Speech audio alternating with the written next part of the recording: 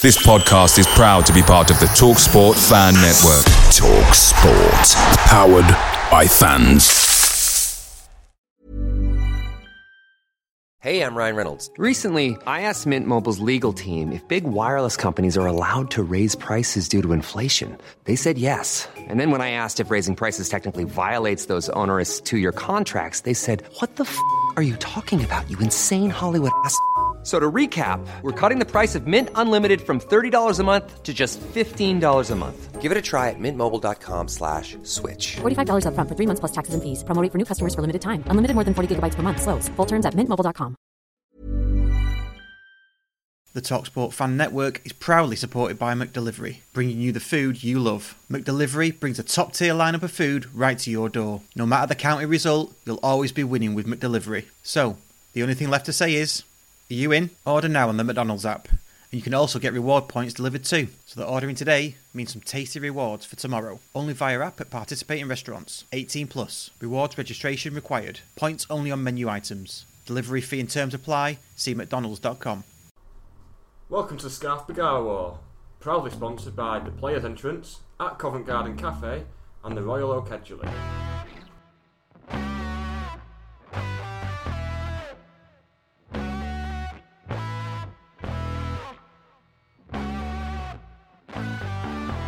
Oh, great flick on by Alan Armstrong. Oh, what a beauty! Oh, what a beauty! I waited all my life for that. What a screamer! An absolute screamer!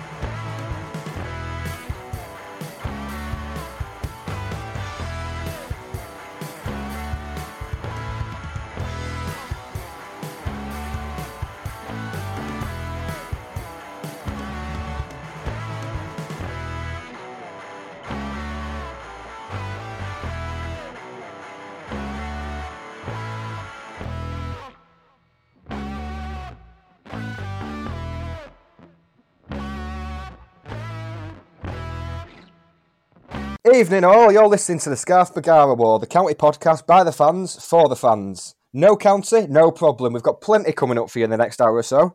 I'm Nick Lee, fresh from doing nothing this week except watching The Crown.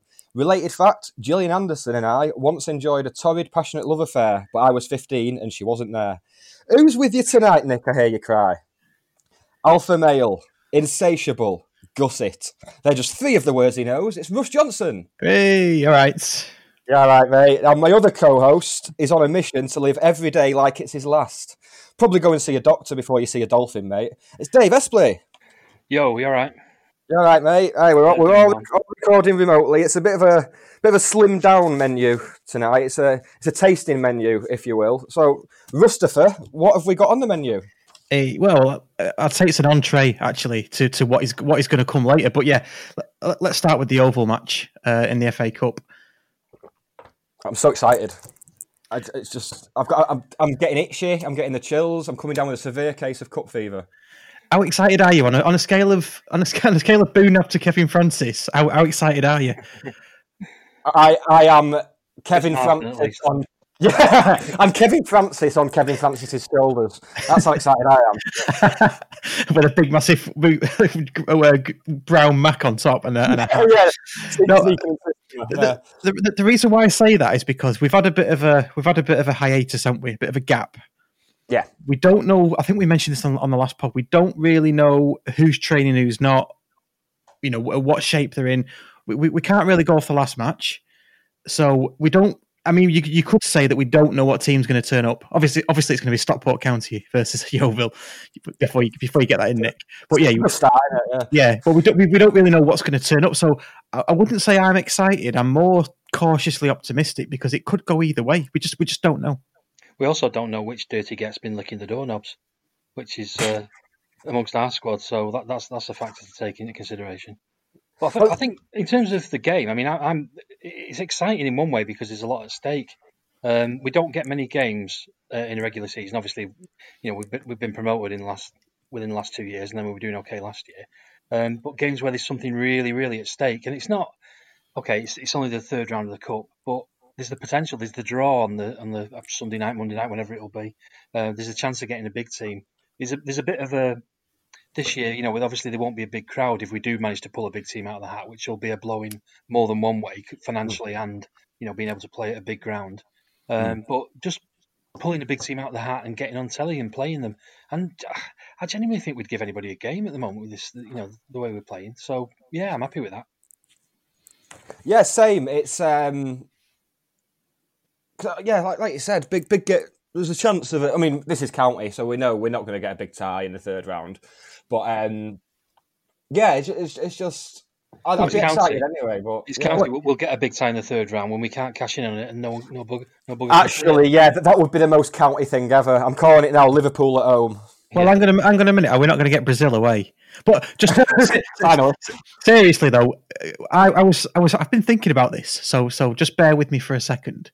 So yeah, we don't get a big tie, but would they not do the pay-per-view and then each club gets a share? So arguably we could get more. Say if we get Man United home or away, the amount of people that would tune into that across the world, perhaps, or even in this country, that would be more than you get in the ground. The TV deal, though, would mean that BT Sport or BBC would choose that as a live game. Yeah, if we were at home to Man United, then we'd definitely be on telly. So the club won't be streaming in that case, I don't think. You'll get the TV fee, which is not to be sniffed at. I think it might even be into six figures, like 100,000 plus or whatever, split both ways. But you haven't got certainly Old Trafford. If you pull them out the bag and you've got a game at Old Trafford, you're talking about upwards of £1 million in terms of revenue. Yeah. So what we're after really is we're after a team, but we want a team, don't we, away that's got a big following, but not that big enough that we're going to get put on telly. And there's a pay-per-view attached to it. Yeah. I mean, far be it from me to dial things back a bit. I'm normally Mr. Optimistic here, but can we concentrate on beating Yeovil first? Well, come on. In podcasts gone by, Nick, I mean, you've said, and you've said this, I'd take one season in the Premier League. So, well, I'll review that. I'll take two. It's traditional for us to get giddy. Let's face it. Yeah. The other thing I wanted to mention was we're under difficult and unprecedented times. So playing on a Sunday at 1:30, is doesn't seem like anything now, but in a few seasons ago, say 2014, 2015, if our game had been moved to a Sunday, I'd have been really happy because we're not playing at 3:00 on a Saturday or 7:15 on a Tuesday night. It's something different, isn't it? Yeah, it would normally have indicated a big game in some way. Yeah, exactly. We'd be moved for telly, or we'd be moved because it's against Everton and Liverpool were at home on the Saturday. Like I think that's when we played at Goodison on the Sunday, didn't we? That time it's because Liverpool had been drawn at home. So it's that kind of thing, isn't it? It's a bit of atmosphere about it, a bit of excitement. Yeah, exactly. That Everton game, I remember that being on Radio 5 Live on the Sunday afternoon. The full commentary was on there, yeah. Yeah, I always remember as well. They had a different live game on BBC, and Des Lynam was presenting it. And I remember him being really pissed off that they'd chosen the wrong game. Not pissed off as in ripping the studio to shreds and taking his clothes off and covering himself in jam or something. You could tell from the way his moustache quivered that he wasn't happy that they'd chosen to show Arsenal against Brentford and they'd missed an absolute classic at Goodison. Well, one of the things we've missed when talking about the FA Cup, I think it's been another casualty of lockdown for me. FA Cup draws and the big face lads gurning at the camera. in the clubhouse at some non-league ground with all the local mutants out for the day. There's none of that now, and the magic of the cup truly has been diluted. Did you see how the BBC tried to get some of that atmosphere though? Back when they had Steve Bellis and Alan Armstrong there, and they just brought them on at a socially distanced gap, and it was so funny that they cut away to show Mark Chapman's face, and then they came back, and the next two had been wheeled on. One of whom was Alan, and embellished. Trying to get some of that without the fans there, really. I think it was quite crass to have John Lennon's Killer hosting it in the first place, but that's not up to me. Just a bit of breaking news as we're recording. Obviously, we've got no game on Saturday afternoon. The club, 7 minutes ago, the club posted that they're going to be re-showing... Well, go on, let's have a guess what game they're going to be re-showing on Saturday afternoon in full. County Everton? It's County Man City, November 97. Oh, wow. So that's put some conspiracy theories to bed, hasn't it? Hey, what's that? Yeah, well, they did say, didn't they? They were thinking of doing another one like that, because they avoided City all summer, didn't they? Yeah. Well, the reason was because apparently the agency that they got all the footage from, they ended up shutting down during lockdown, so they only managed to get hold of those ones, and that's why they hadn't got hold of the City one yet. That's from what one of the I can't remember who it was, but it's someone from the media team who responded to a tweet saying that. Yeah, that's nice. Yeah, yeah, I'll be watching that definitely. Yeah, I hope we win. The first 20 minutes anyway.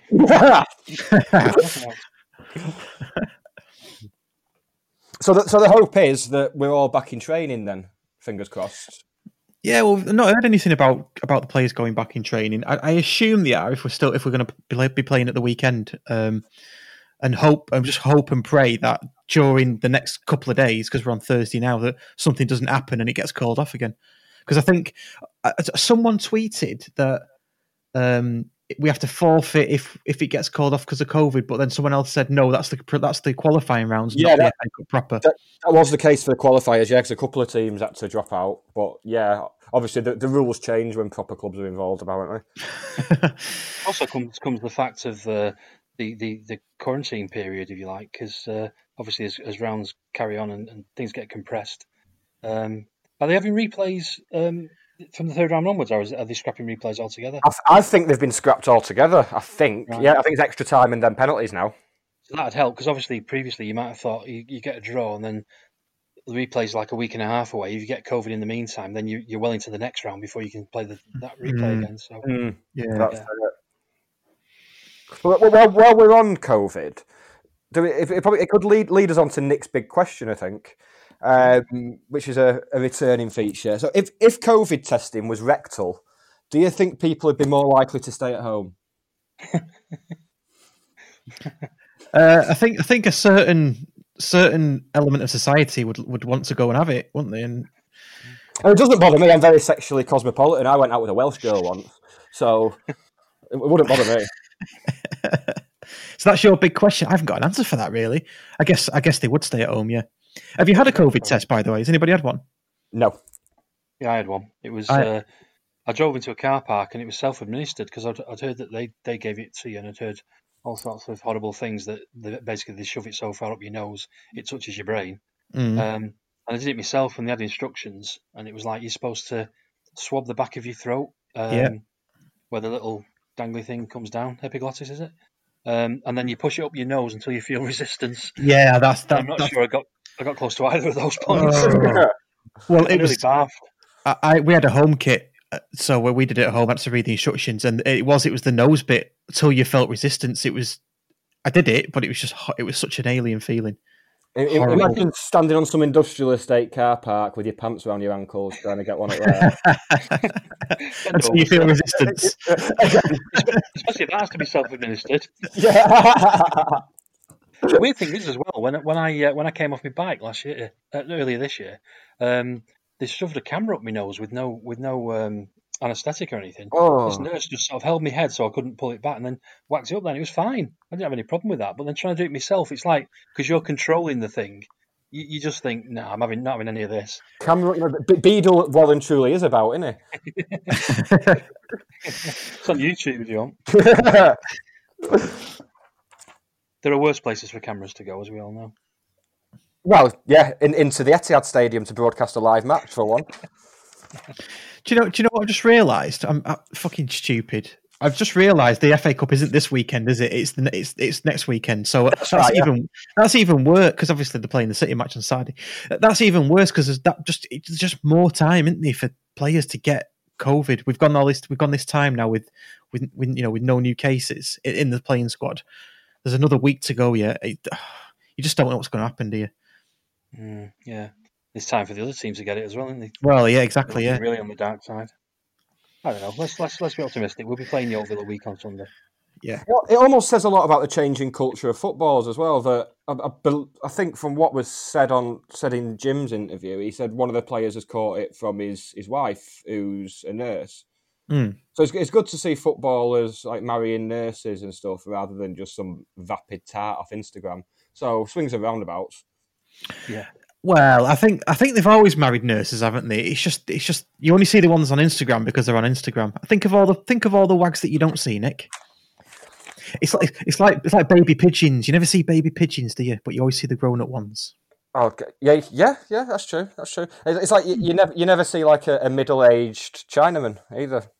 It's always like really old. No, you don't. Yeah, that's true. Yeah, that is very true. Yeah, I've never thought about that before, but now you say it, yeah, totally on board. If you ask me, footballers should just be paid in vouchers that can only be used to purchase cars, mansions, and holidays. If you ask me, because how do you know they're spending it on the right things? Well, horses as well. Oh, of course, yeah, vital.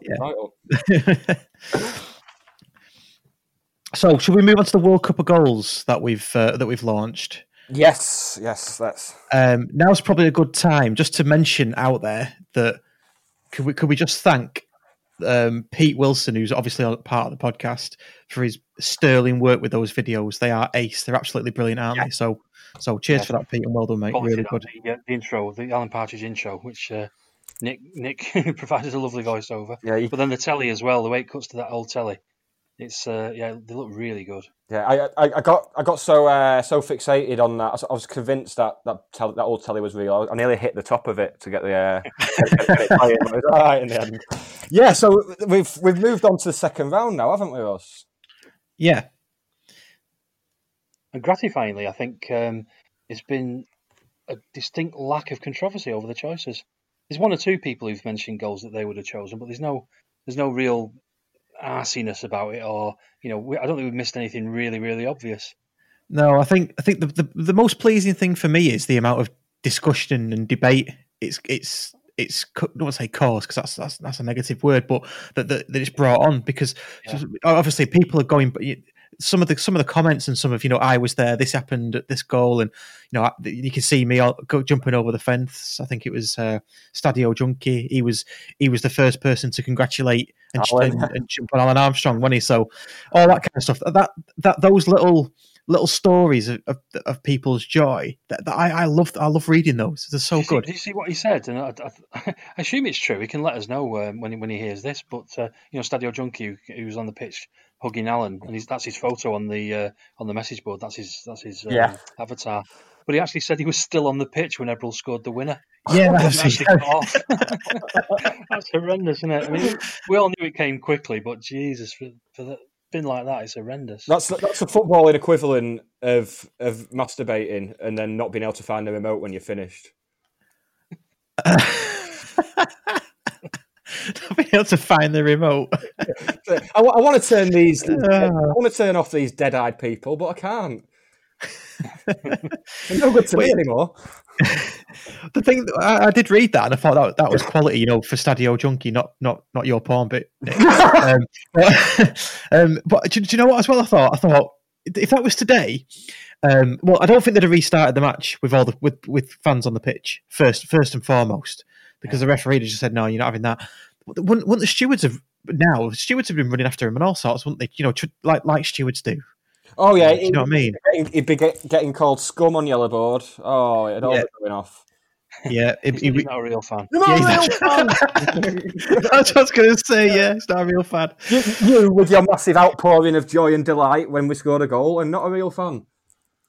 Do you know what? I've got. I'm going a bit off topic here, but I saw Wayne Rooney's overhead kick against City again. You see it every now and again.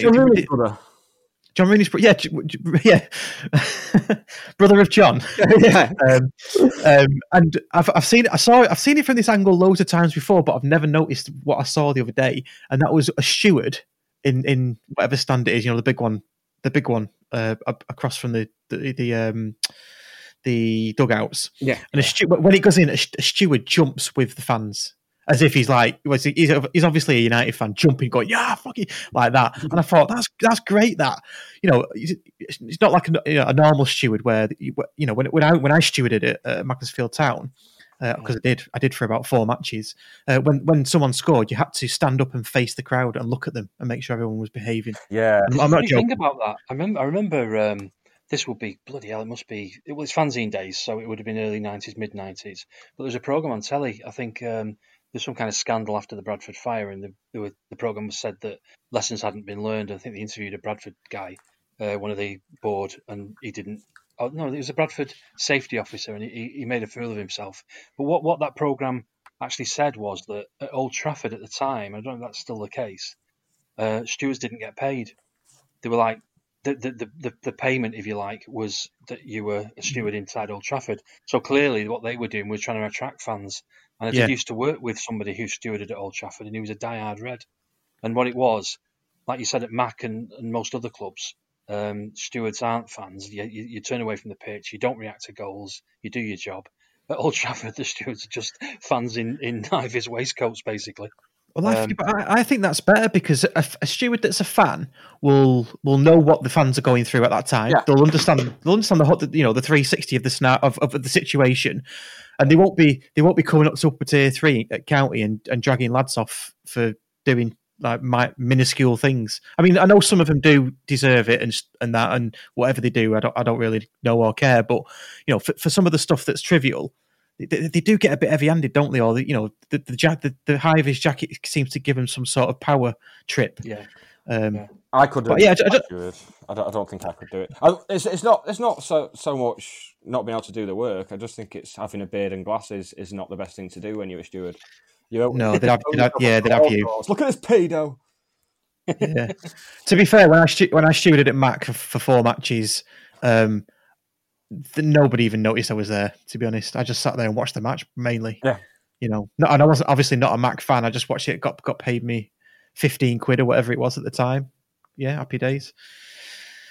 So anyway, I thought I'd bring that up because I thought it was quite good. But yeah, cheers for that, Dave. So that's a bit of knowledge there. Nice one. So anyway, back to the World Cup of goals. So do we got any idea of who's going to win? Anybody got any? I think we know, don't we? Oh, it's going to be a close contest between 2, I think. Yeah. Are we saying Gleeson for one of them? Yeah, I think so. Yeah. Yeah, I think Cook. Yeah. They would have been my top 2 that I would have picked at the start, and I think for a lot of people they'd be the top 2 as well. So. Yeah, and I think Paul Ware is getting a lot of love. Yeah. From the tweets that I've seen. So I mean, it's a fantastic goal, and it's one of my favourites.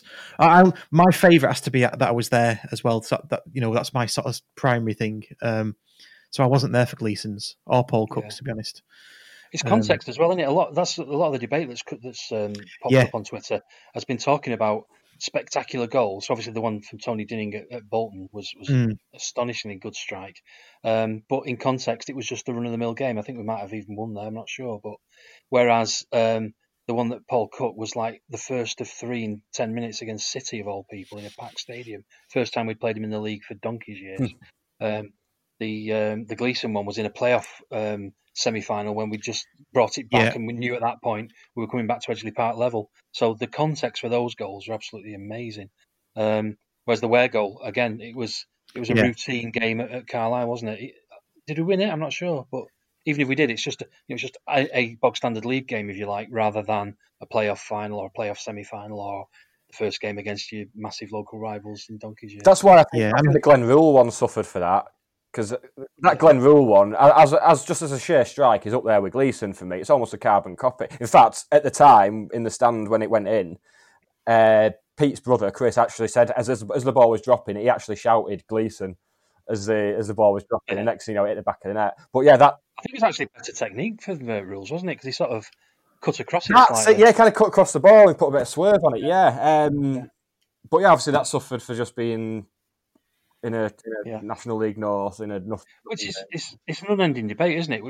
What is the best goal you've ever seen County score? There's so many factors you have to take into consideration. Is it the opposition? Is it the technique of the goal itself? Is it the team move, i.e. Hellywell's at Goodison that's got a lot of love? Or is it the context? Because for me, the most significant goal I've ever seen County score was again still Terry Parks at Old Trafford. We dominated that game, and the point at which we went 2-1 up, I thought we're going to win this because we were so so on top of them. It wasn't the fact that we just scraped one and we'd been under intense pressure, because at that point you think, right, they're going to get another 4 and we're going to lose 4-2.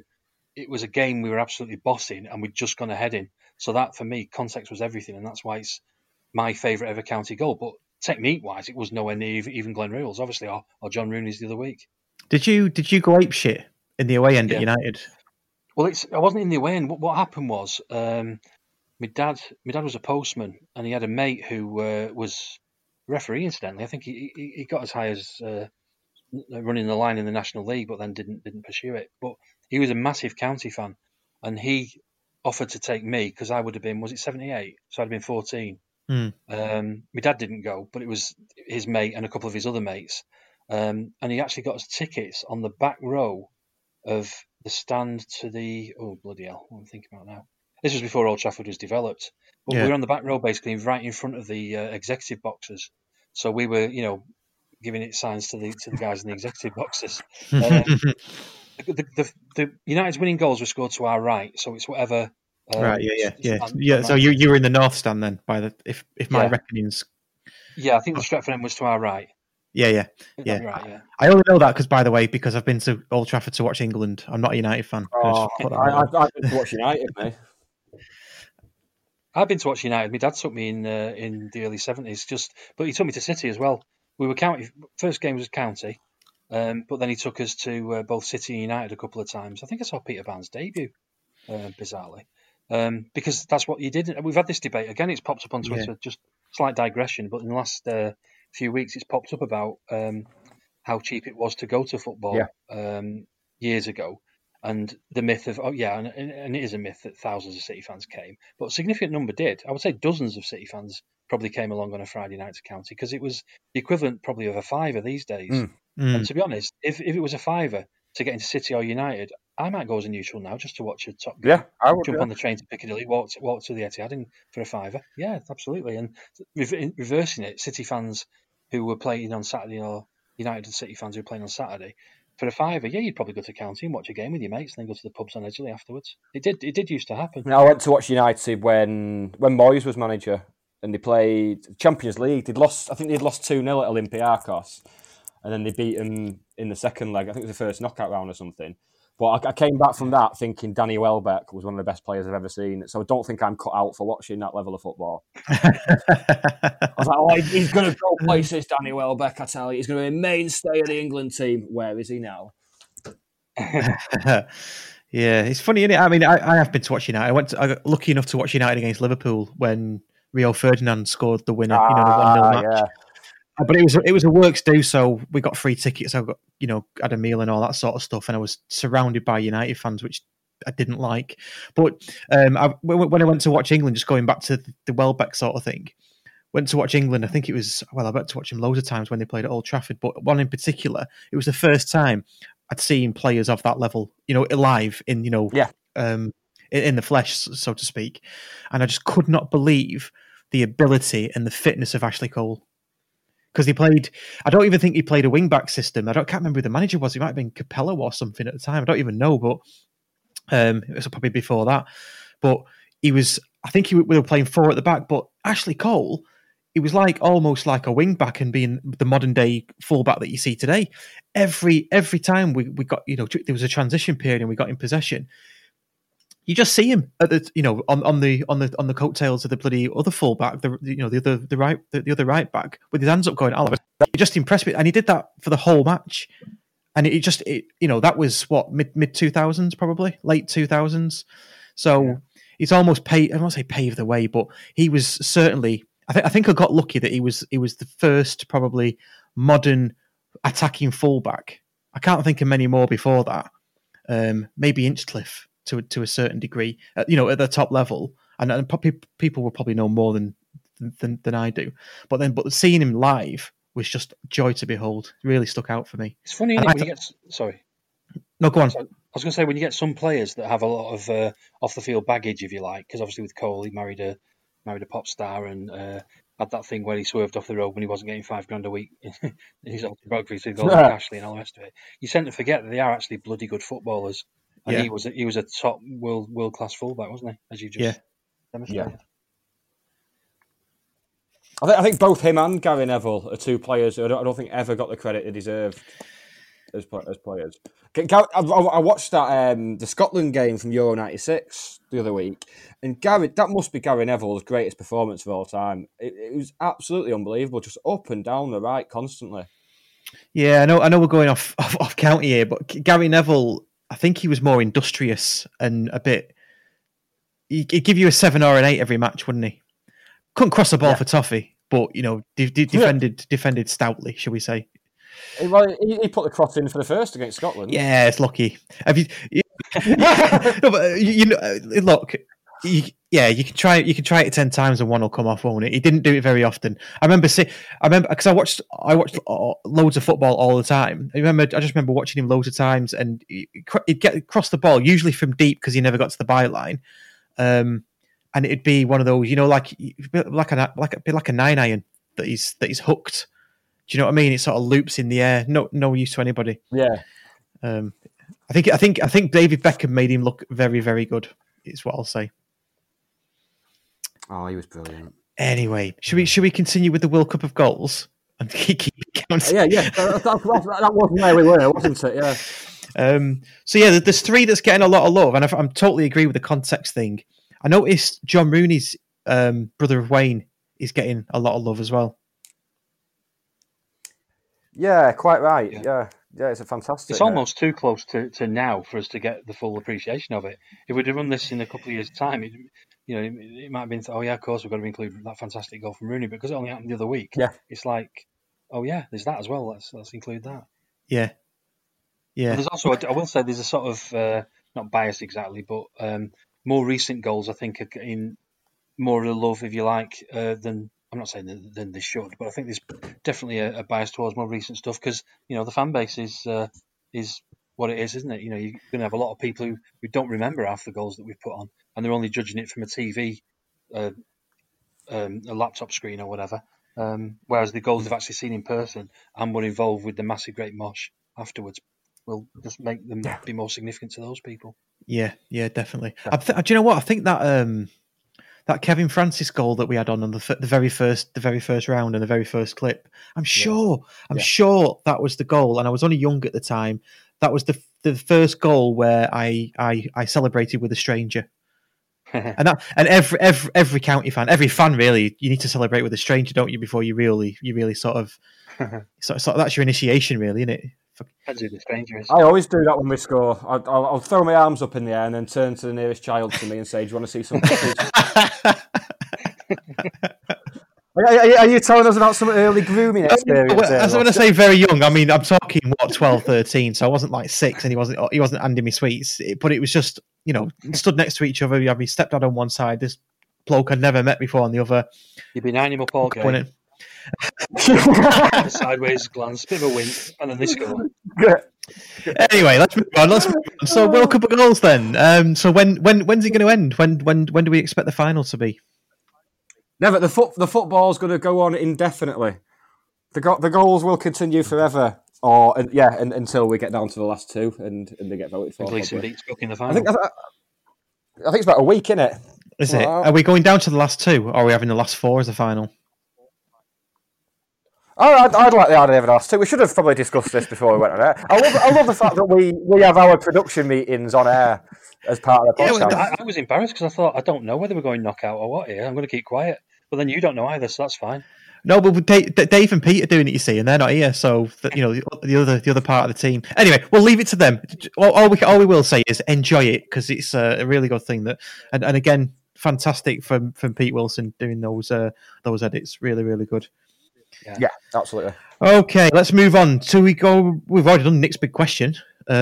So, Dave, Tea Party, should we run the titles?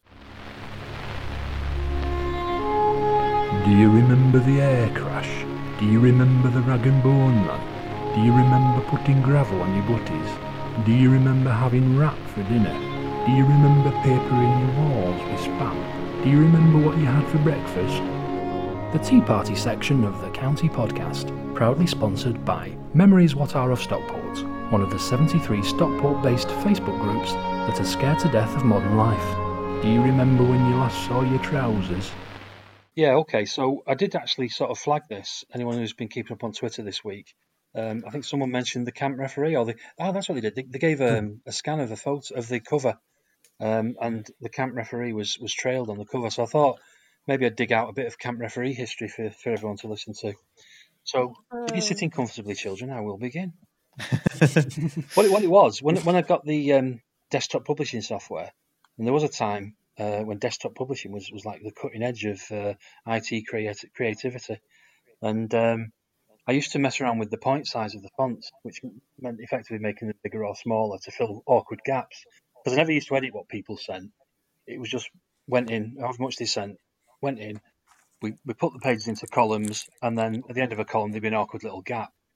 And I think there was a fanzine called Brian Moore's Head, full title of which was Brian Moore's Head Looks Uncannily Like London Planetarium, which was Gillingham's fanzine, and that was really, really funny, really good fanzine. And they used to just put pictures cut out of newspapers of just celebrity faces to fill the gaps. And I think we did that for a while, just copying them. But I thought we need something else. We need something funnier to put at the end of articles in these awkward gaps. So for a time, I started doing Where Are They Now, which was like a Mickey take of a genuine Where Are They Now thing that you might see in a football programme, because obviously fanzines and programmes have this sort of symbiotic relationship where the fanzine takes what the programme does and takes the piss out of it. So for a while I did Where Are They Now? I've got a couple here which I'll read out. And again, this refers to something I mentioned a while ago about bizarre names that we used to use in the Stockport Excessors. And I wrote a few of these with bizarre names for the Where Are They Now? So I've got Where Are They Now? Number 82. Eamon Skip, Fulham, 1955 to 64. Skip was for many years the linchpin of the Fulham midfield, attracting the universal acclaim during Fulham's golden years of the early 60s. I've no idea whether Fulham had golden years in the early 60s. Anyway, sadly, however, in 1964 he found out what a linchpin was and retired from the game in shame. He took up pub management and for many years ran the Golden Hernia, Camera's Pub of the Year in Lincoln, for 3 consecutive years. Unusually for an ex-footballer following this particular career, however, he put on a great deal of weight, developed a florid complexion and died of alcohol poisoning in 1985. Taking the mickey out of the fact that was the traditional retirement route for footballers was running pubs and becoming alkies, big fat alkies. Got another one here. Where are they now? Gregory Tentacles Jr. I can't read who he was supposed to have played for. He's got a club, Brighton and Hove Albion, 1974. Son of the famous Gregory Lasher Tentacles of Hove's fame. I have no idea what that means. Gregory Tentacles Jr. was a doughty stalwart in Brighton's record-breaking midfield line of the early 70s. He left Brighton in 1975, after which he enjoyed brief spells at Norwich, Luton, Bradford, Sunderland, Carlisle, Tranmere, Gillingham, Swansea, Bury Mansfield, Crewe, Newcastle, Wrexham, and then this is the way it ends, both Bristols and Oldham. After retiring in shame following such a dreadful joke, he was never heard of again. I'll do one more. You see, I found these funny, but you have to see them in context. It was a big article talking about some aspects of football in the 90s, and then right at the end they'd have this daft thing stuck on to make you laugh. Anyway, where are they now? Number 327, Blue Tea Leaves, Aston Villa, 1972-76. Tea Leaves, an Australian by birth and a Malaysian by inclination, was a zippy left winger, much admired for his astonishing stamp collection. Indeed, following his retirement from the professional game, he was able to make a career of his hobby until he was arrested for obscenity and turned instead to his stamp collection. This raised a total of £17,000 at auction, following which he unwisely invested all his money in pork arse futures. He lost his entire wealth in the stock market crash of 1987 and was last seen standing in Walsall High Street shouting bollocks. Sorry, I shouldn't laugh, but they're just weird and as I say, fun. Dave, back to those articles. Did you write those, or were they just from people that had written in themselves, or how did that come about? Writing them, and then a couple of people joined in, and I think at the end we had about 5 or 6 people who'd written them. At the end. So I think I've not done them justice. What I'm going to try and do is I'm trying to slowly get all the fanzines scanned anyway, and I think I got slightly put off because even though some of those early issues were good, they were a bit tedious and boring when you you haven't got the context of being around at the time. They're like 30 years old. Whereas the last few I've looked at since trying to find the camp referee, I was looking through them today and I was laughing my head off because I think there was some really good stuff in there. So I might start scanning from 100 down to 1 rather than 1 up to 100. Brilliant. Yeah, that'd be ace. Yeah, so what we did was we had that, and then I also I used to get all sorts of marketing stuff sent through the post in those days. And one company was trying to sell football clip art, and they were targeting fanzine editors because at the time we were all listed in the back pages of When Saturday Comes, so they had all our home addresses. And they sent a load. They sold a load of clip art, and I thought, well, might as well. They've got money coming from the fanzine. Don't know what to do with it. I'll buy some clip art. And sure enough, about 20 floppy disks arrived a week later. And it was shite. It was like all Edwardian footballers limping off and 70s, mud. It was horrendous. But I sort of dropped it in an ironic way. So if there's a little clip of a goal going in, I'd stick it at the end of a column. And again, just to fill a gap. But there was one particular piece of clip art that was a referee, and the pose he was holding just spoke to me. He just said, "Look at that! The way that camp referee is standing there," and it wasn't offensive. It was like a carry-on style of humour, and I don't think at any point anything that we put in was homophobic, but by any means. It was just literally this referee was standing there saying camp things. I don't think that's offensive then. I don't think it's offensive now. But it's interesting to see how it developed, because I found what I think is the first one. And the first few, the idea I had was to have this referee, this little camp pose that he had, and then a speech bubble coming out. And I entitled it Laws of the Game with the Camp Referee. And the first one I found, he's saying, look, it's quite simple. You either tuck your shirt inside your shorts and pull up your socks, or you get booked. Repeated infractions of this law will result in a further booking and a dismissal from the field of play. Brackets, FIFA Directive number 365B, brackets, amended 1994, refers, close brackets, give us a kiss. I did wonder where that was going, to be honest. They carried on in a similar vein, because the second one I found was Laws of the Game with the Camp Referee. Law 17B, subsection 14, states that a player shall be declared offside if, at the moment the ball is played forward to him by a teammate, there are fewer than 2 opposition players between him and the goal. Ooh, get you. And then it carried on like that for a bit. Another one, Laws of the Game with the Camp Referee. A player taking a throw-in must stand with both feet on or behind the touchline, and using both hands release the ball from a position vertically above his head. Oh, look at her waving a flag. Who rattled her cage? So it carried on like for a bit. Him explaining some rule and then just saying a really camp phrase at the end. And then it developed, and it took on a life of its own because it was so popular. People were actually telling me about it and saying how much they found it funny. So, jumping forward a couple of issues, this is from TTP 76, and literally it's like just the camp referee now. And it's like it's TTP's very own Queen of Hearts, because it was 97 after Diana had died, the camp referee. And the speech bubble says, so anyway, the players are all shouting at me saying I should go and consult the assistant referee because he'd clearly been flagging for a good couple of minutes before they scored. Well, after the performance she put up in the dressing room, flouncing around like I don't know what, just because she couldn't have the red flag, I thought I'm not going to listen to her until she calms down, I thought. Standing there waving a flag. It'll take a lot more than that to get back into my good book, I thought. And that was the camp referee. There's no laws of the game stuff. It was just this referee.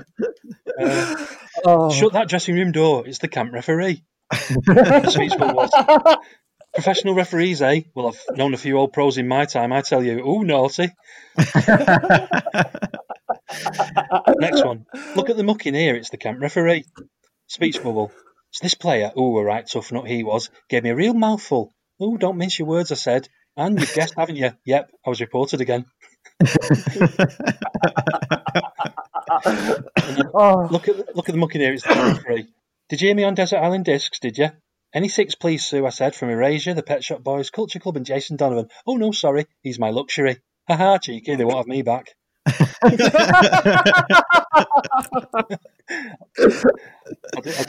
I'll just do one more, because I'm gonna have to dig these out, scan them, and just put them out on Twitter as just a separate thing on their own. Because shut that dressing room door. It's everyone's favourite whistleblower, the camp referee. Did you have a nice one? Did you? Oh no, Mrs. Don't. Well, yours truly attended a referees conference. I did in Zurich, if you don't mind. Lovely. Anyway, this FIFA bigwig was telling us all about the new rulings for next season. Tough. Well, I know people who pay good money. That's all I'm saying. I said to him, so that's more opportunities for us to flash our cards, spoil the flow of the game, and generally make ourselves a centre of attention. I must get my hair done. And do you know what they did? Do you? Only promoted to me to the international list. Ooh, cheeky. Yeah, I think until I've researched it, I hadn't realised how many we'd done, but there were loads. And I think he appeared in the final ever issue with just a poignant, "I'm cracking up." But that was the camp referee, which, as I say, I think was, if you're going to ask people generally, have a poll about what you remember the Tea Party for, letters pages or whatever, I think the camp referee would probably be in people's top 5 because it was really, really popular. Definitely, yeah. And it was all just down to this weird camp piece of clip art that I got that I thought, hang on, he looks quite camp. Well, I think camp referee has just jumped above white dog shit in my list of things from the 90s that we need back. Yeah, it's just such a perfect fanzine concept. The camp referee, and he's in there every week. And the way it developed, like I say, from actually explaining a genuine law of the game, and then just at the end saying, "Oh, gives a kiss," to a life of his own. Whereas he was just a character in the fanzine. He was just telling us about his adventures towards the end. Oh God! All because of a bit of clip art as well. Yeah. That's quality. That is really good. That's brilliant. That's absolutely brilliant. Yeah, we'll definitely have more of that. I think next month, definitely. Or next week, next month. I don't even know when the next one is. Now they're coming thick and fast, aren't they? Yeah, that is, and that's a great segue to talk about the upcoming shows that we've got and who we've got on the shows. So we said there was an announcement, and there is. So here it is. We've got Liam Dickinson on next. And then straight after that, next week, we've got Mark Robertson, former captain, Australian national player as well. Then we've got Paul Turnbull after that, so that'll be a good one. After that, in early December, we got Chloe Beresford. If you don't know Chloe, she's a county fan. She's also a Italian football journalist.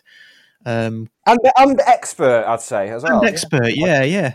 Yeah. So that'd be good. So with our limited knowledge of, all I know about Italian football really is Championship Manager 96, 97, the Italian version, and James Richardson. Oh, and Football Italia. That's about it. Yeah, well, I was going to say I'll be in a piazza with a coffee and the papers while we're recording this one. Yeah.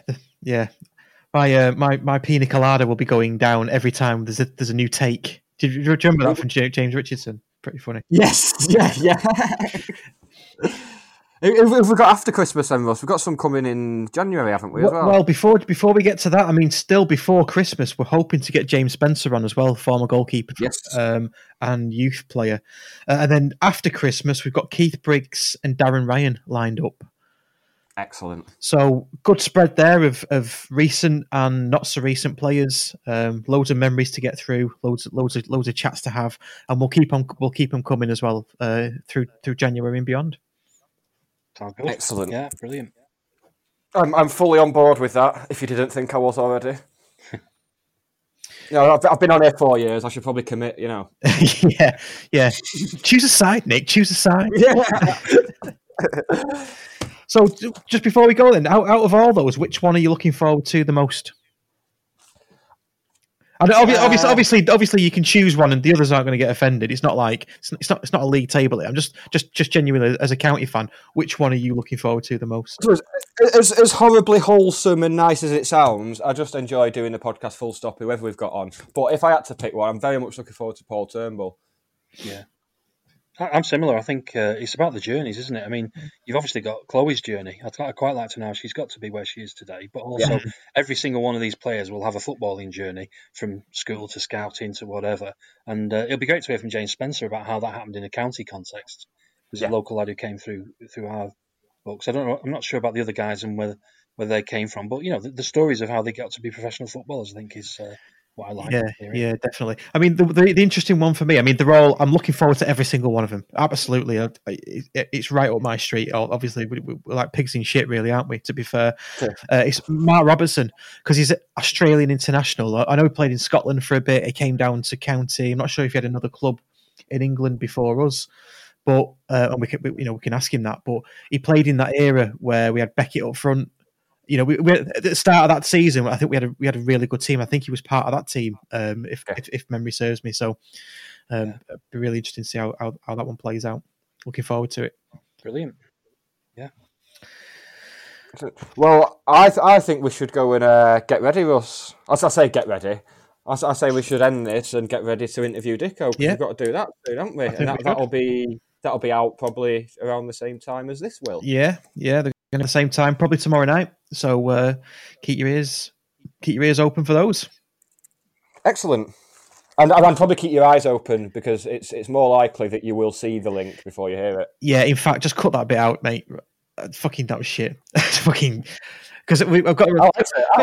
No, I've got the timings all wrong. So I'm saying, yeah, keep your ears out for it. Well, this is going out probably half an hour before that one as well, isn't it? So it's a load of bollocks, isn't it? Just cut that bit out. Your eyes open, and your bowels moving. Yes, yeah. That's always good advice. And on that bombshell, I think we should say goodbye to everyone. I think we should. Right. Cheers, Dave, for coming on. Well, why am I saying that? You always come on. I'm fucking stupid. I've lost it. Right. I'm going to go. I'm going to go and get a coffee before the next one. This bodes well for Liam Dickinson. Fucking hell. I'm having a mare. Excellent. Right. Yeah. Nice. See you later. See ya. Bye. Bye. It's the 90th minute. All your mates around. You've got your McNugget share boxes ready to go. Your mates already got booked for double dipping, and you steal the last nugget, snatching all 3 points. Perfect. Order McDelivery now on the McDonald's app. You in? At participating restaurants. 18 plus. Serving times, delivery fee and terms apply. See mcdonalds.com. Hey, it's Danny Pellegrino from Everything Iconic. Ready to upgrade your style game without blowing your budget? Check out Quince. They've got all the good stuff, shirts and polos, activewear, and fine leather goods, all at 50 to 80% less than other high-end brands. And the best part? They're all about safe, ethical, and responsible manufacturing. Get that luxury vibe without the luxury price tag. Hit up quince.com/upgrade for free shipping and 365-day returns on your next order. That's quince.com/upgrade.